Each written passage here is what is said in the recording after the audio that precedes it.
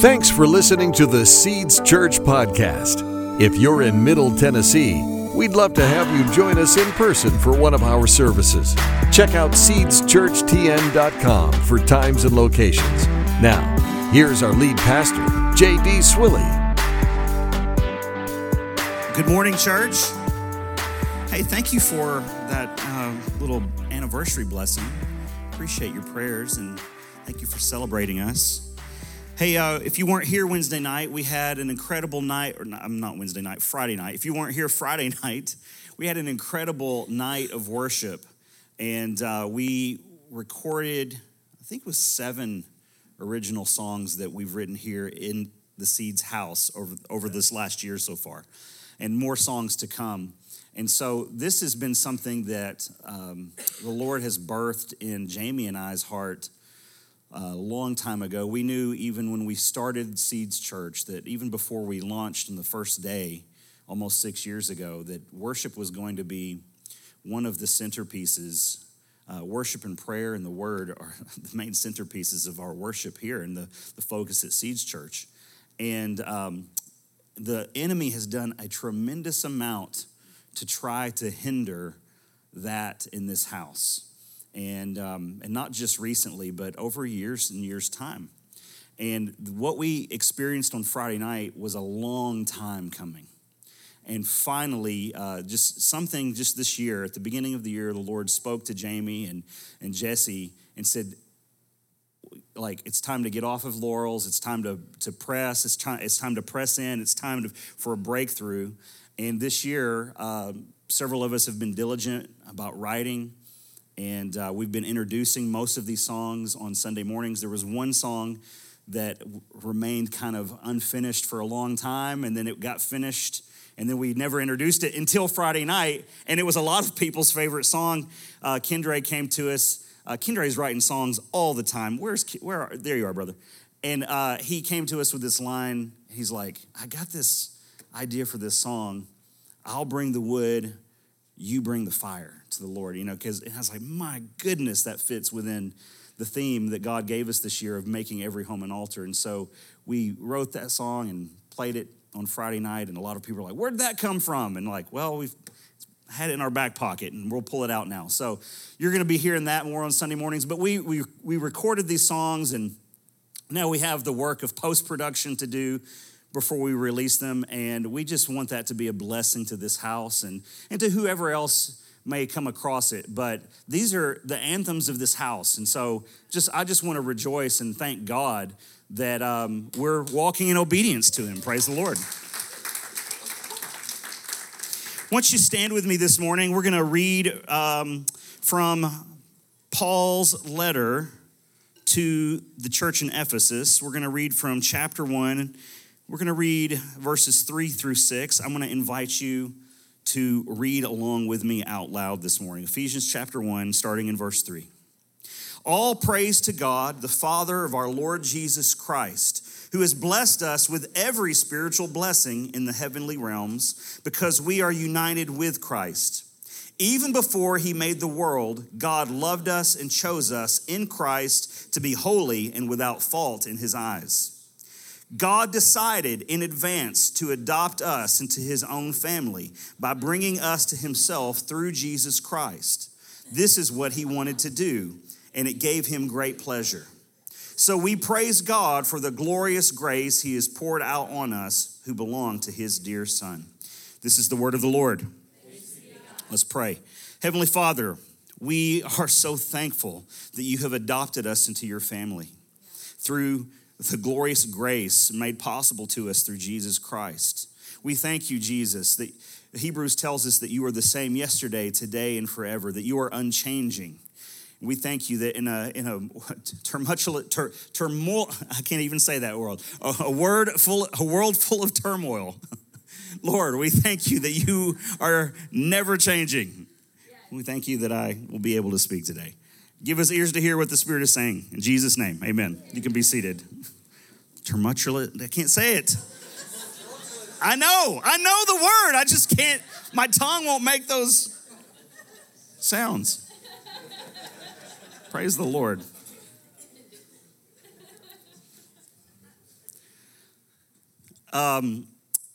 I was talking with somebody the other day. We were talking about, social media and some stuff, and I said something about, hey, I know. It was someone was asking about the men's lunch that we do once a month on the second Tuesday of the month.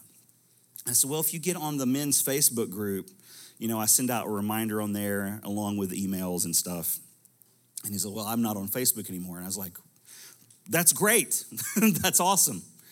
And he says, when you were earlier in the part of the year when you were talking about tearing down altars, this is like May, June. He goes, I felt like that was an altar in my life that I needed to tear down so that I could rebuild the altar of the Lord. And I was like, congratulations, good job. I'm not going to encourage you to get back on social media. But that is so much, social media is a place where like so many of us abide and live. And I remember this one time about maybe 8 or 9 years ago.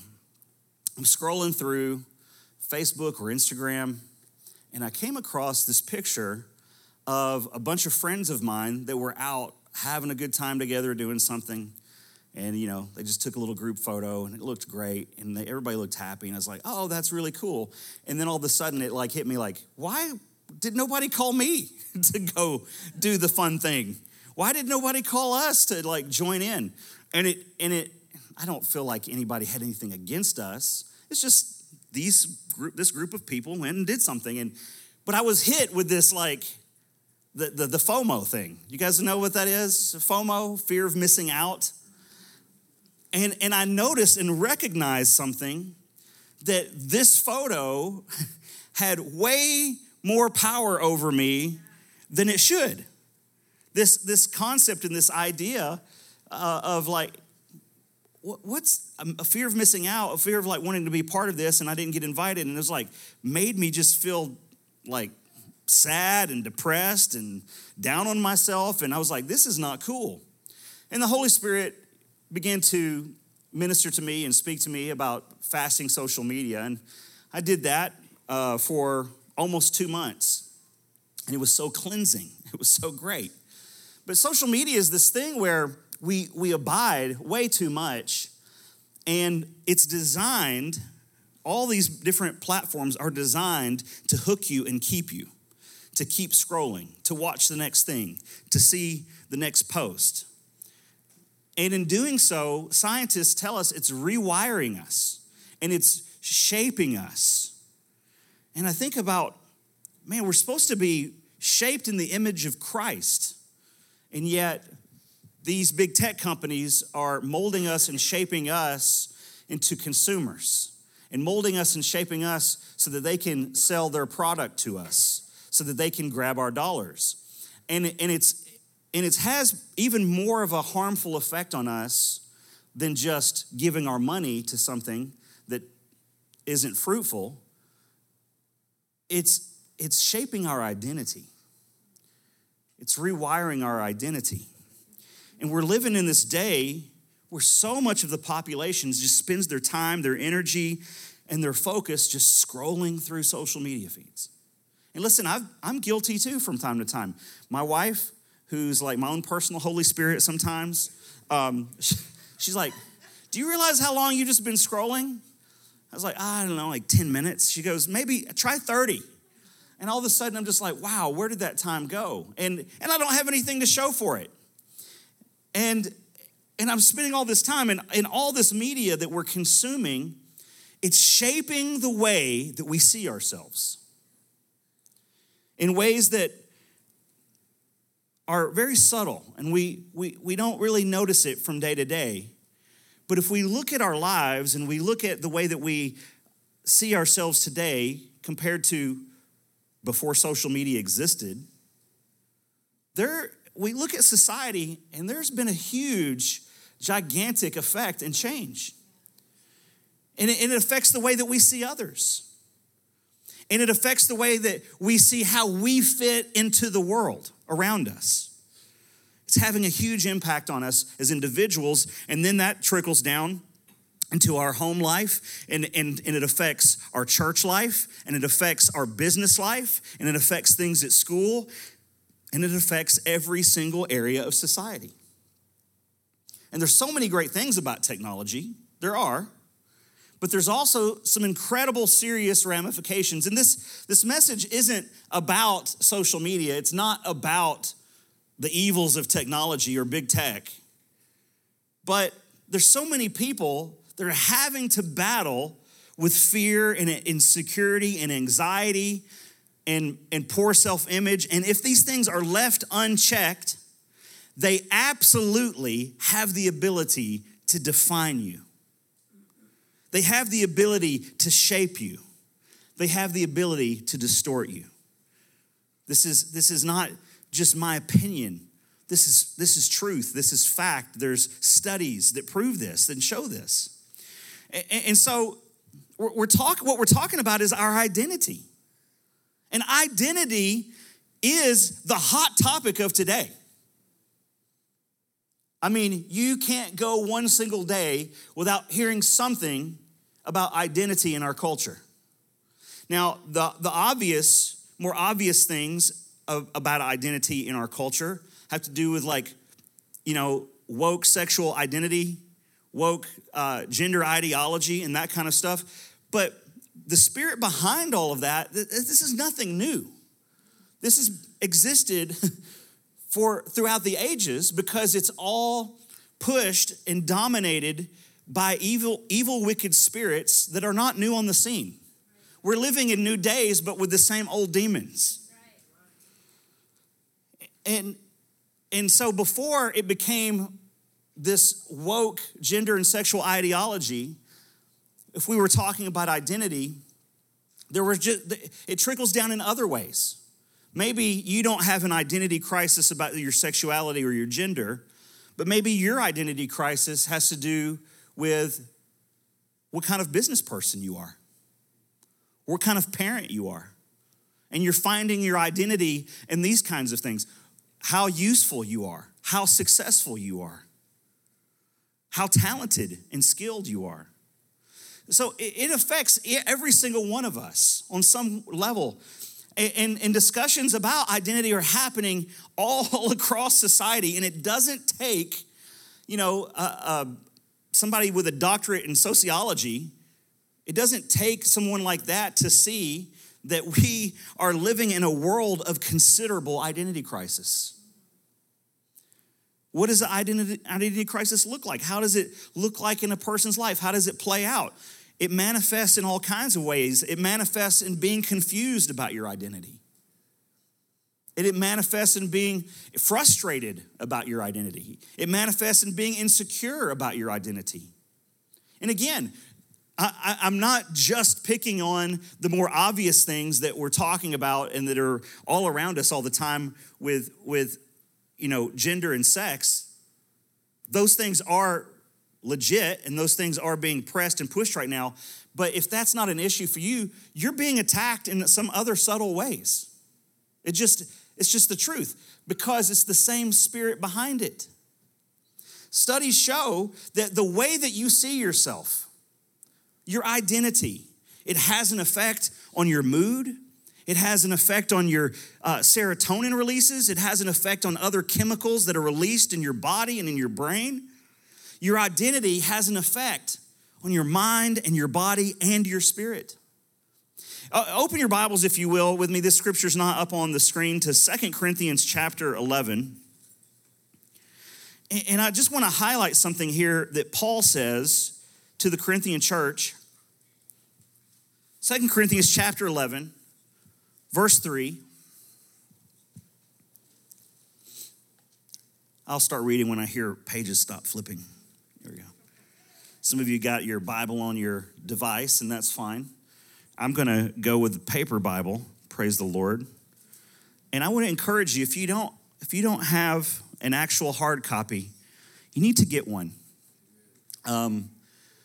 There's all kinds of reasons. Number one, when you sit down with this, the only notifications that pop up are Holy Spirit notifications. I don't, when I just sit down with this and leave my phone or my iPad in the other room, I don't get the dings. I don't get the, the weather today. I don't get the text messages. I don't get the so-and-so liked your photo. I don't get any of that. I just get what the Holy Spirit is trying to communicate to me. The other reason that it's good to have one of these hard copies right now is because there is legitimately people that are trying to rewrite Scripture right now. And we need to have hard copies. So when those things go out and people are trying to change the Word of God, we can go, no. This is what it really says. Amen? 2 Corinthians chapter 11, verse 3, Paul says this. He says, I fear that somehow your pure and undivided devotion to Christ will be corrupted, just as Eve was deceived by the cunning ways of the Spirit. You happily put up with whatever anyone tells you, even if they preach different Jesus than the one we preach, or a different kind of spirit than the one you received, or a different kind of gospel than the one you believed. So Paul's talking to this Corinthian church, and he's talking, this is his second letter to them, and he's dealt already in 1 Corinthians with some pretty major things going on in their church and brought some correction to it. But he's also recognizing that the church has done, they love the Lord. They have this pure and undivided devotion to Jesus. How many of you say, yeah, I want to be somebody known as someone who has a pure and undivided devotion to Christ? Amen. But Paul's saying, hey, just because you have that today, you can't take that for granted. You have to be vigilant because he says, I don't want that to be corrupted.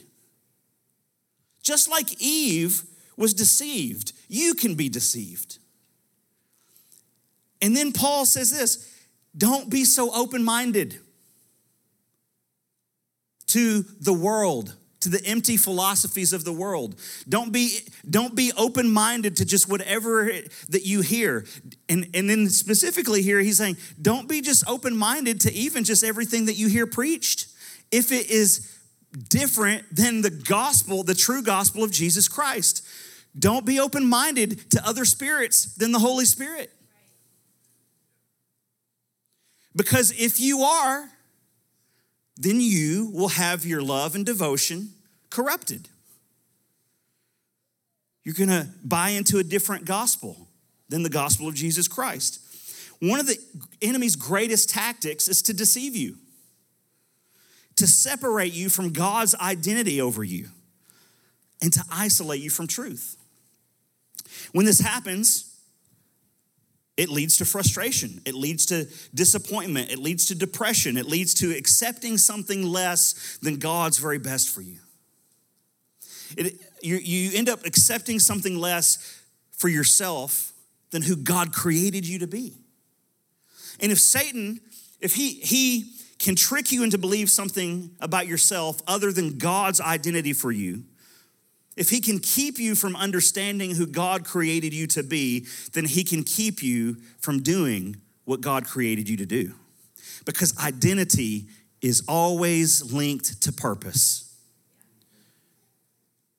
Some of us don't know what we're here on earth for. We don't know what we're created for. That's because you don't know who you are. You don't know who you are in Christ. And that's why we have a generation in this country who seems to be drifting aimlessly and without purpose and without going toward anything that has any kind of substance. It's because they don't know who they are. They don't know their identity.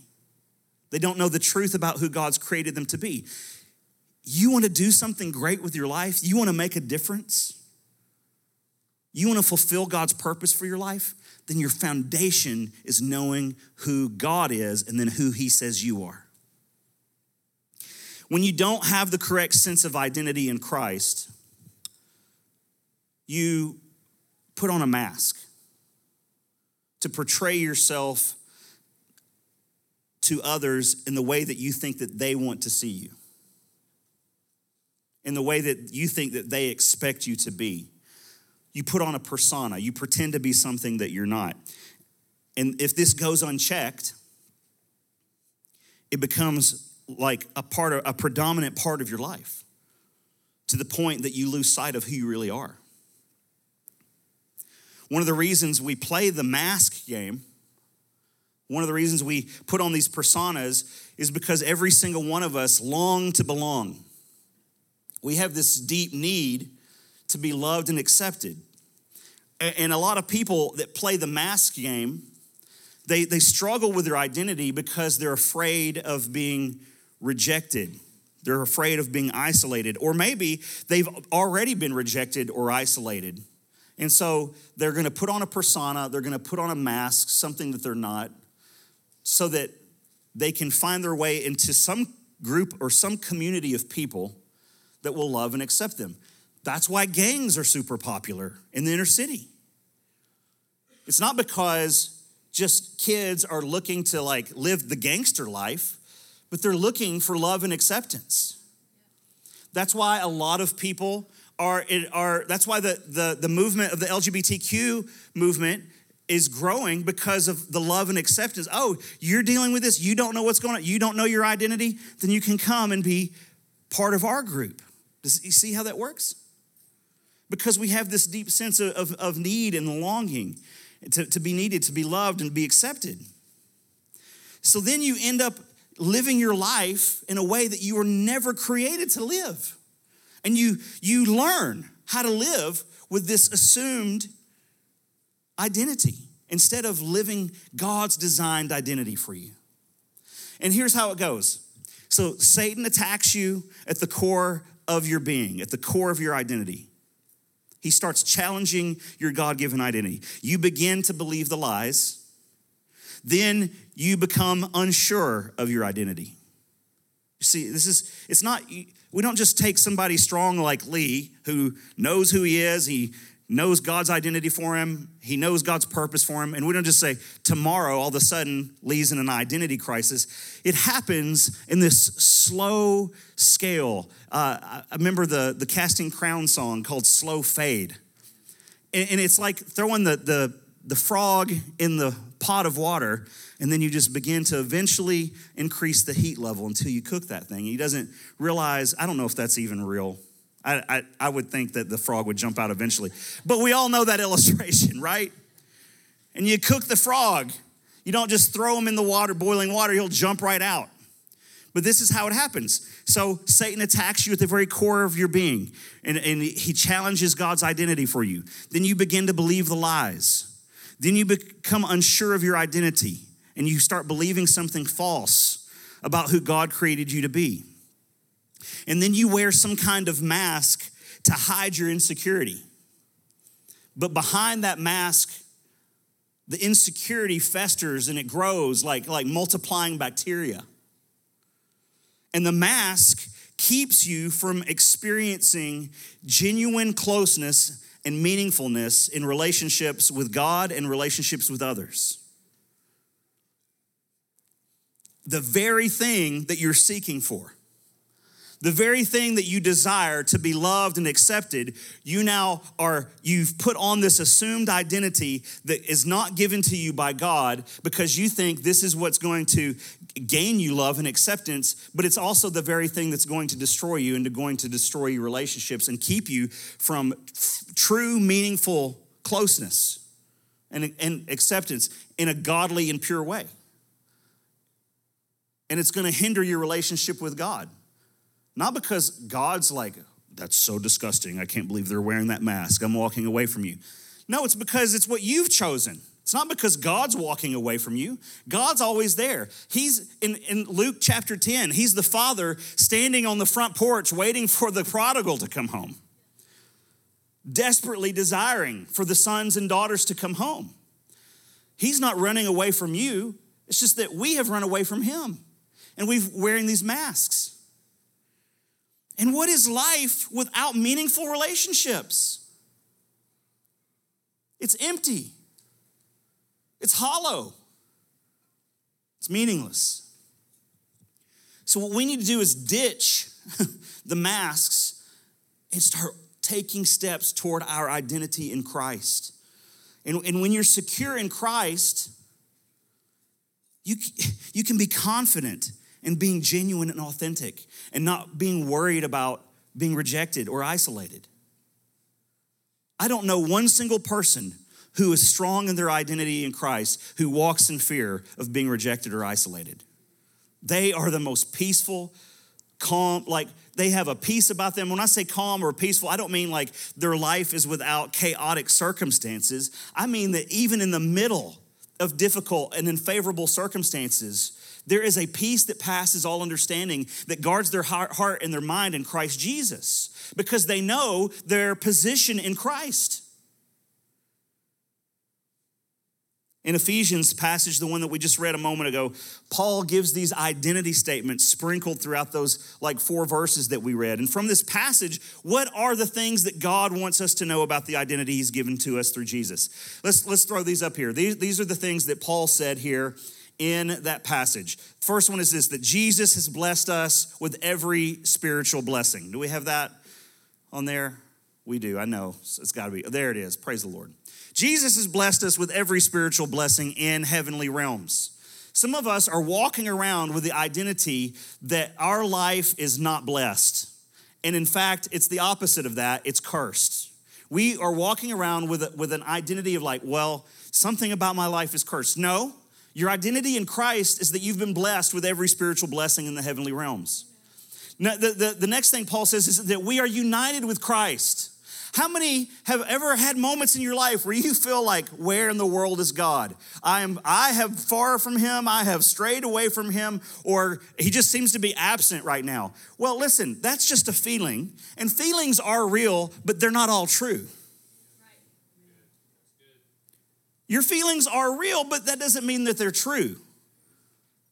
And so we need to be reminded that we are united with Christ. And the scripture says that nothing can separate us from the love of God. And that's the next thing. God loves us and he chose us. You are not in the family of God by accident. You didn't just stumble your way in and find you're like, oh, hey, look where I am at. Great, this is awesome. No, God loved you and chose you. We are holy and without fault in his eyes. Oh, but JD, if you only knew what I said last night. Or even in the car ride on the way here today, if you knew what happened between the conversation that I had with my spouse or my kids, you wouldn't say that I'm without fault in his eyes. It's not about you, it's about Jesus.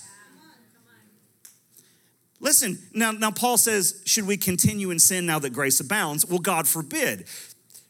But the grace of God, it makes us holy. The grace of God makes us without fault in God's eyes. God adopted us into his own family. Some of you are walking around and you think that you've got these generational curses in your family, and the sins of the fathers have been passed down to the children. And that may be the natural reality, but if you are in Christ, you have been adopted into his family. And so that bloodline of generational curse and sin has been broken, and you are now in the family of God, and the blood of Jesus runs through your veins. The glorious grace has been poured out on us who belong to his dear Son. Praise God. The glorious grace has been poured out on you, and you belong to Jesus. These are some identity statements that we need to start identifying with and believing about ourselves, not because we've done anything to earn it or deserve it, but because Jesus did it already. He's accomplished the work. Why is this important for us to know? If you skip down just a few verses in that same chapter in Ephesians chapter 1, skip down to verse 18, it says, I pray that your hearts will be flooded with light so that you can understand the confident hope he has given to those he called, his holy people who are his rich and glorious inheritance. Jesus has hope for you today. Yes. Jesus has called you today. Jesus has made you holy today, and he has a purpose for your life. Ephesians 2:10 says that we are created for good works in Christ. We're going to read that here in a second.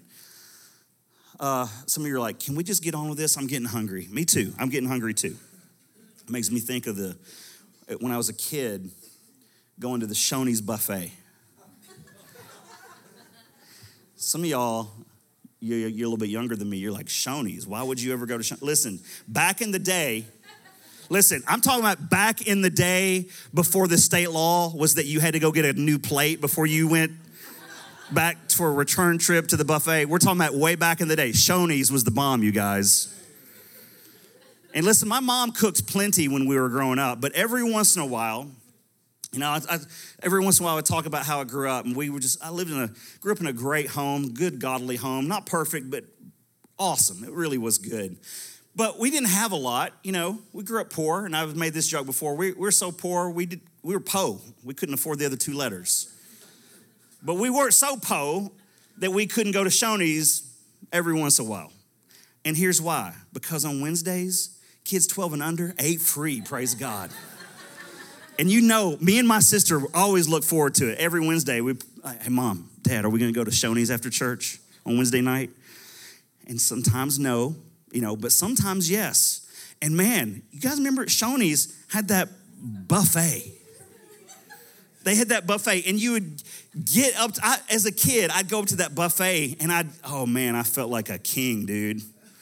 I felt like the king of the world. I get to pick and choose what I want and how much of it that I want.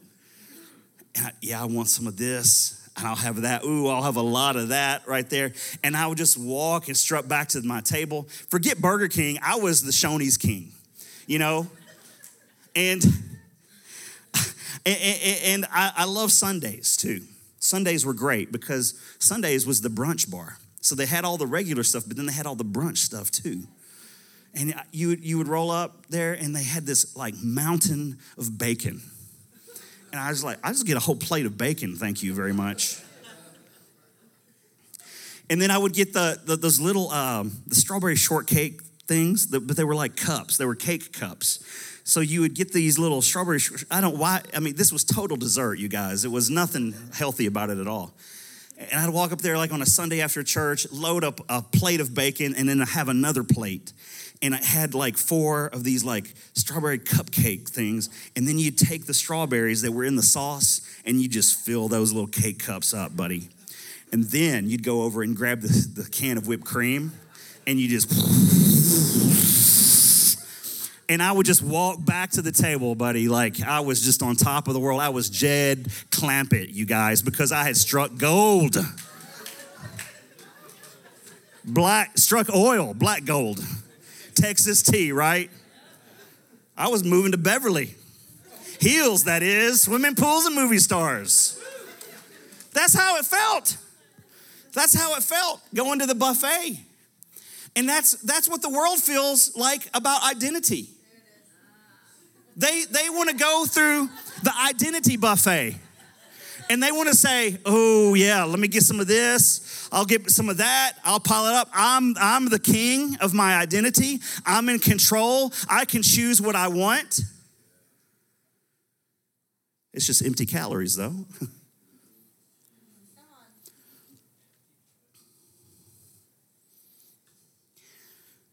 They think they want a little bit of this.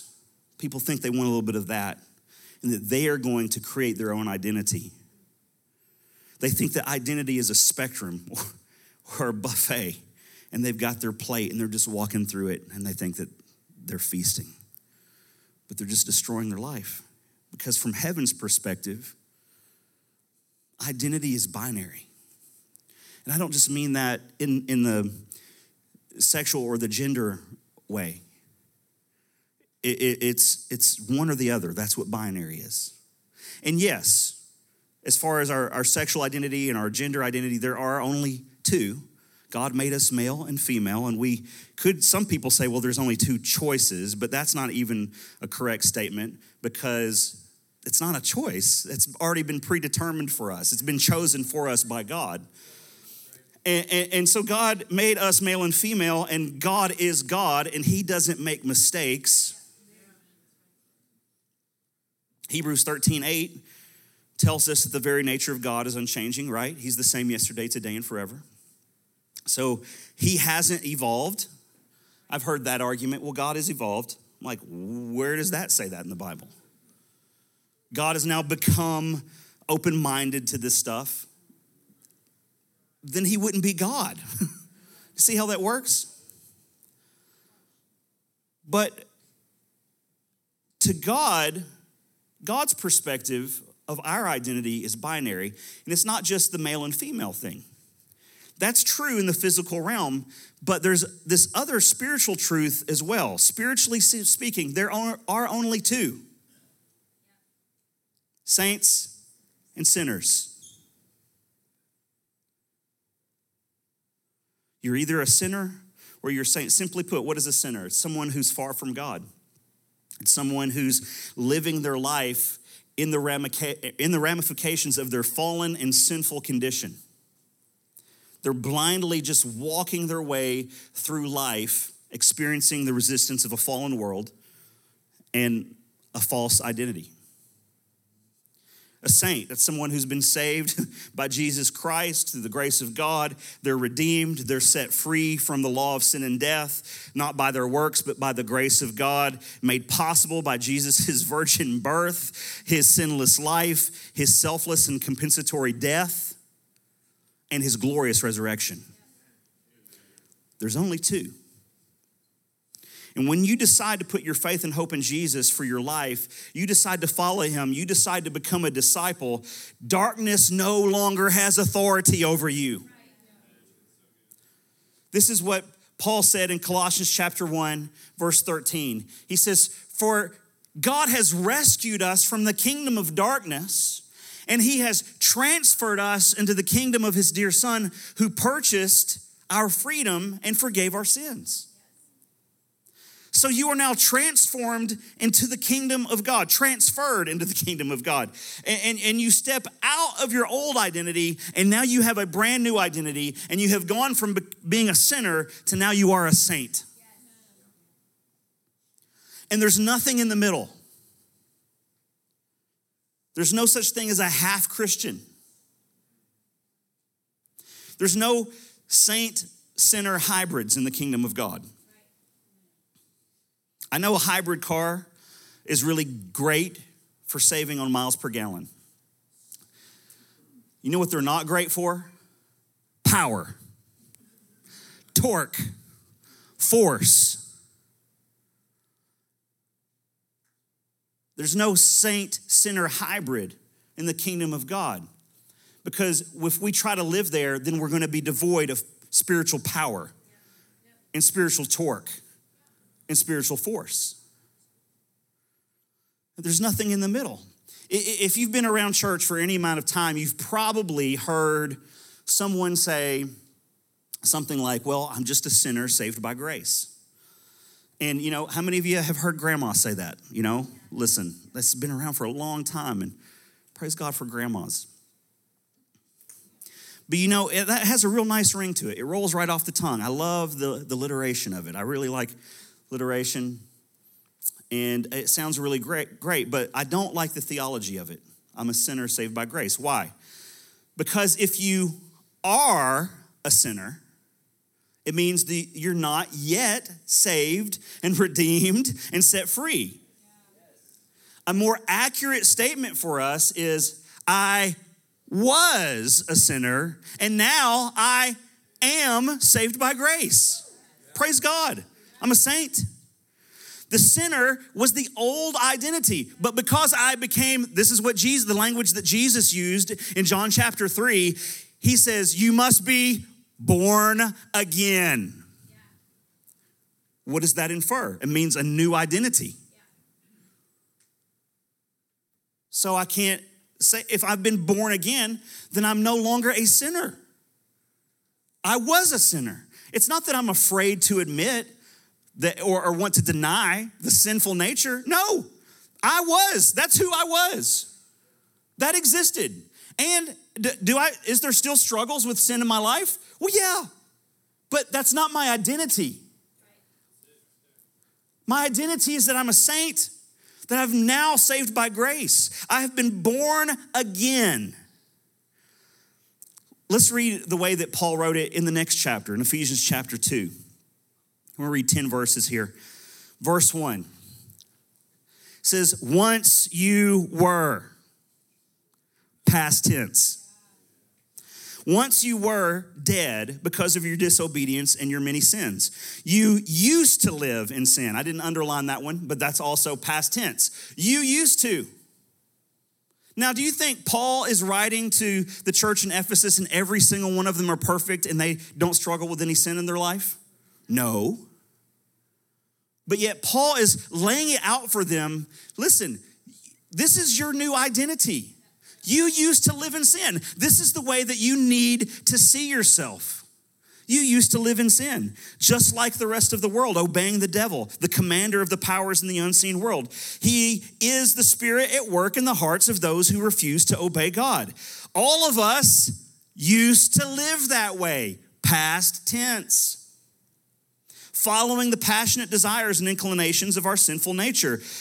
By our very nature, we were, past tense, subject to God's anger just like everyone else. But God is so rich in mercy and he loved us so much that even though we were, past tense, we were dead because of our sins, he gave us life when he raised Christ from the dead. It is only by God's grace that you've been saved. For he raised us from the dead along with Christ and seated us with him in heavenly realms because we are united with Christ Jesus, present tense. Present tense. Verse 8, God saved you by his grace when you believed. And you can't take credit for this. It is a gift from God. Salvation is not a reward for the good things we've done, so none of us can boast about it. Verse 10, for we are God's masterpiece. Present tense. But JD, I look at my life and I do not see a masterpiece. I know, that's okay, but you need to start seeing yourself the way that God sees you so that you will be sanctified and transformed in the image of Christ and you are becoming his masterpiece. This is your present spiritual reality. He has created us anew in Christ Jesus so we can do the good things he planned for us long ago. There's all this identity in those 10 verses, and then Paul wraps it up with the purpose statement right there. He's connecting our identity with our purpose. This is who you were. You were a sinner, but this is who you are now. It's a saint. And now that you are a saint, you can go do the good things that God planned for you. Once you're in Christ, once you've been born again, your identity has changed. You're not a sinner, you're a saint. And here's the problem with the theology of I'm just a sinner saved by grace. Your view of the grace of God is limited to just all, like God erasing your past sins and just patting you on the back saying, all right, now do better this time. But because you're just a sinner, then every so often you have to stop and you have to go to God and God has to scrub the wake of sin behind you. But nothing is really changing in your life. Nothing is really changing in your mind and in your soul. And you just have this divine eraser to cover up your mistakes, and praise God, that's wonderful. But if that's the case, then your theology is absent of any real change. It's absent of the sanctification. It's absent of the full gospel. Yeah. The full gospel is this passage right here in Ephesians 2. You were a sinner. Now, by the grace of God, you're a saint. And why did God do that? So that you can now do the good things that he planned for you long ago. God's idea of redemption isn't just a giant eraser for the forgiveness of your sins. It's a complete transformation and change from the inside out of your nature and your character, which has an impact on your present reality and your future. But JD, I still struggle with sin. I still struggle with lust. I still struggle with addiction. I still struggle with selfishness. I still struggle with power, being power hungry. I still struggle with anger issues and all these things. So, I'm just a sinner saved by grace. Listen, living your life identifying as I'm just a sinner saved by grace, it slows your journey down toward sanctification and restoration and freedom. God, his plan for your life is not for you to be a slave to sin. But that's what that statement says. I'm just a sinner saved by grace. It means you're still a slave to sin. But God's identity for you is for you to walk in freedom and be an overcomer. He has already defeated sin, the power of sin. Why? So that we could just wallow around in it still? No, so that we could walk. This is what Paul says. We are more than conquerors in Christ Jesus. He's already conquered. And now that's the identity that he proclaims over us, that we are conquerors. Listen, the 400-pound guy that needs to drop half of his weight, needs to lose 200 pounds, he doesn't get healthy by continuing to identify as a fat guy. No one ever dropped 200 pounds by just declaring over themselves, I'm fat, I'm fat, I'm fat, I'm gonna eat a donut, I'm gonna eat a donut, I'm gonna eat a donut. What are you thinking of right now? A fat guy eating donuts. Right? The guy that wants to lose 200 pounds, he does it by getting a vision for his life of what would my life look like to be healthy. And then they adopt the identity of a healthy person. And then once they start doing that, you know what they stop doing? They stop doing the things that 400-pound guys do. And they start doing things that skinny people do. And they start eating better. And instead of sitting on the couch, they get up and go for a walk. And then they find themselves in the gym working out. And then they find themselves dropping the weight and becoming healthy. Have you guys ever heard of the French heiress, Huguette Clark? She was like a poet and a painter, and she lived in these mansions, and went a little crazy towards the end of her life, and she died in 2011, and she left a fortune of $300 million. And she had a long-lost nephew, a guy named Timothy Clark, that the family hadn't heard from him in a long time, and she left him in her inheritance $19 million. That's a lot of money. That's gonna buy a lot of Shoney's breakfast buffets right there.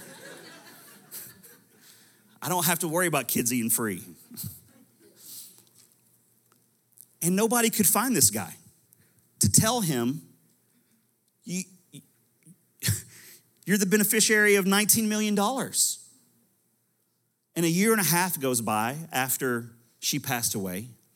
And in December of 2012, they found Timothy Gray, frozen to death under a railroad overpass in Wyoming. He was living as a homeless guy, thinking that he didn't have the resources for adequate food and shelter and clothing. But the truth is that on paper, he was a multi-millionaire. But he was living as a pauper. And you guys, on paper, we have this identity in Christ. On paper, we have all these great and precious promises of God. But do we know who we are? Do you know that there's an inheritance available to you that you don't have to wait for? It's a reality right now, today. Many people are living like they're just spiritually homeless and they're suffering because of it. Hosea chapter 4, verse 6 says that we, the people, are destroyed because of a lack of knowledge. And you know, we've all heard this said. Well, what you don't know doesn't kill you, you know? Like ignorance is bliss. But the truth is that what you don't know can destroy you. And if the enemy can't keep you from knowing Jesus as your Lord and Savior, his second best attempt will to keep you from walking in the identity that Jesus has bought and paid for you.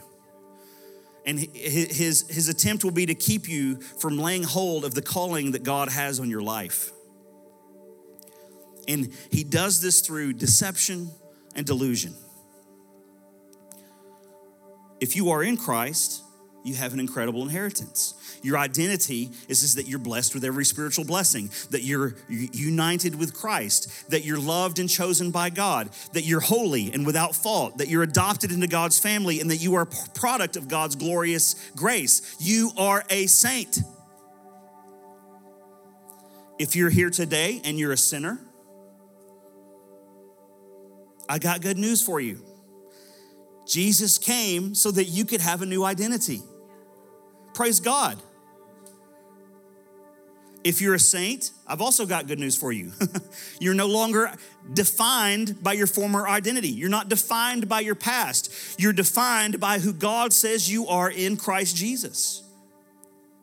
So it's time to stop letting the enemy trick us into thinking that we're some kind of hybrid and that we're without power.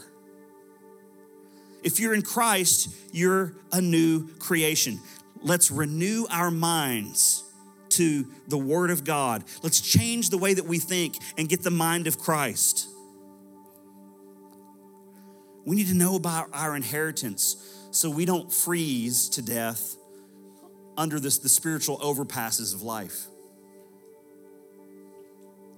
We need to submit ourselves to the work of the Holy Spirit and allow the Holy Spirit to break down any old identity that we've still been hanging on to and replace that with the identity of Christ. Won't you stand with me right now?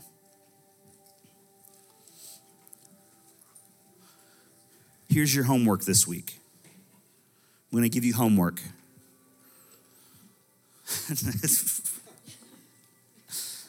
Ephesians chapter 1. It's 23 verses. Just start every day this next week with Ephesians chapter 1, with those 23 verses. When you do it with a paper Bible so you can just get the Holy Spirit notifications.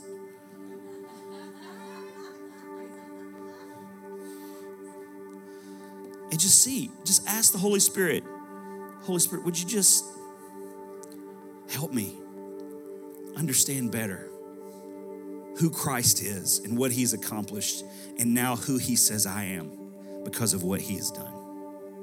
That's your homework this week. If you're here today and you're not a Christian, you've never declared Jesus as the Lord of your life, I want to give you the opportunity to make that decision today to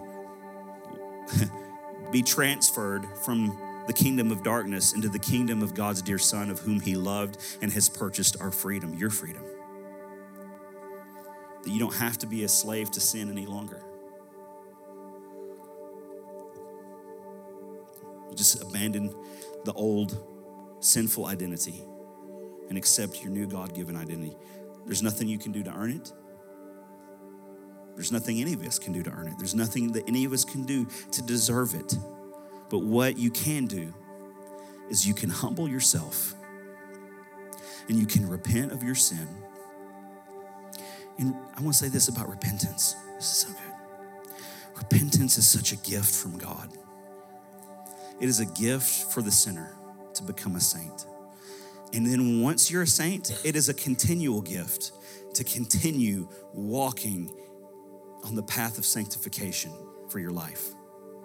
Some people have this weird idea that once you're born again, that you don't have anything to repent of anymore because, well, Jesus' blood covers it all. Yes, it has covered it all.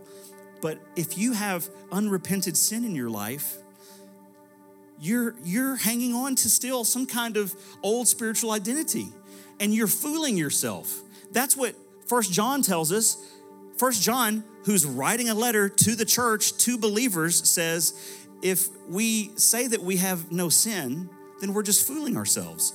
But he's not saying identify yourself as a sinner. He's saying use the gift of repentance that God has given to you, because that's going to, listen, you guys, if I look at my life, do I still deal with sin in my life from time to time in certain areas of my life? Yes. But if I look at my life 5 years ago, if I look at my life 10 years ago, if I look at my life 20 years ago, am I still dealing with some of those same things on the same level that I did before? No. Why? Because I've been on this journey and this process of sanctification. And when I find that, there's an area of sin in my life, then I repent of it. I go to God and I say, God, I turn my back on this. God, my identity is that I'm a saint, and what just happened did not reflect my identity. So I'm not coming into agreement with that. I repent of that. God, I thank you for your forgiveness, and I'm going to walk in the identity of a saint. Help me, Holy Spirit. Repentance is such a gift. And you know what? We repent to the Lord and we repent to one another.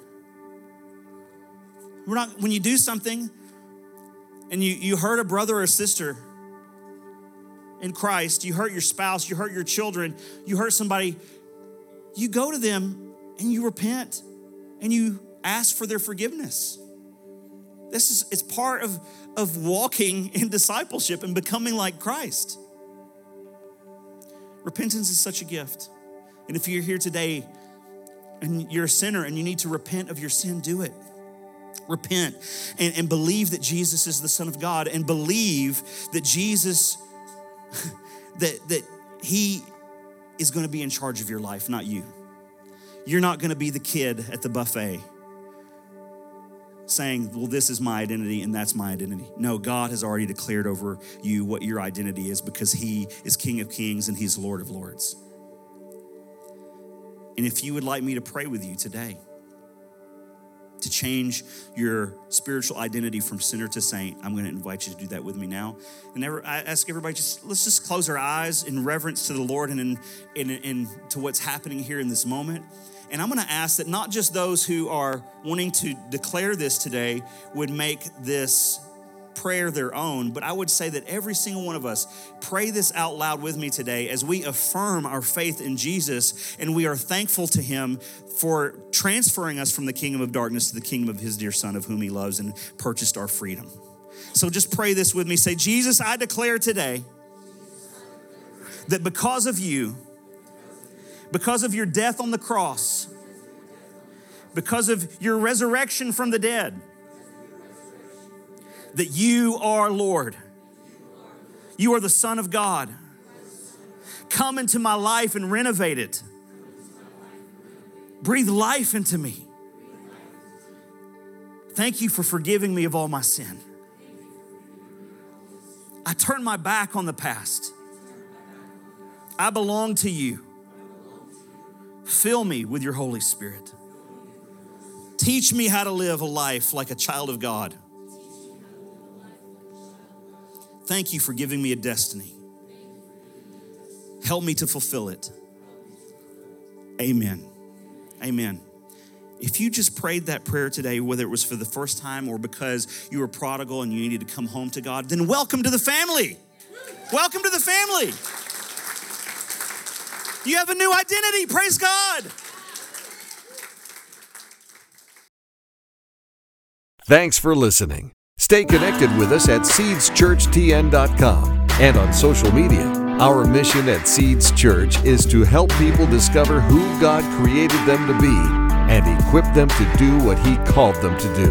One of the easiest ways you can help us accomplish our mission is by simply sharing this podcast. You can do so by subscribing, leaving a review on iTunes, or sharing it with your friends on Facebook. Thanks again for listening. We hope to see you soon.